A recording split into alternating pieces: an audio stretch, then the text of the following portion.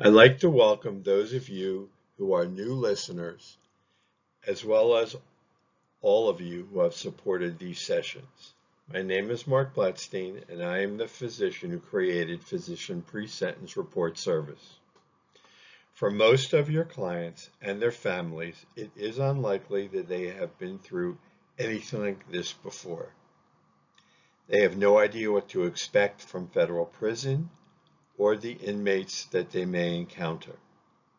The world has been turned upside down, and for good reason. Some of them are terrified of what. Remember Ronald Reagan, trust but verify.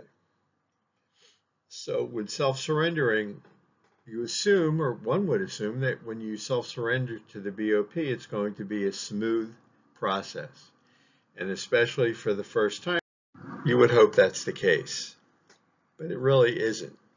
Your client can self-surrender, but at times the BOP may not have any of the courts. So what happens? The result is going to be they're not going to let your client go home. They're going to keep them, and they cannot let them into the general population.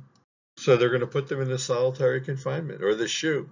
And policy, although policy states that they're not going to be locked in there 23 hours a day, due to staffing and potentially COVID creeping up again in 2023, they're not going to let them out of their cell to wander around.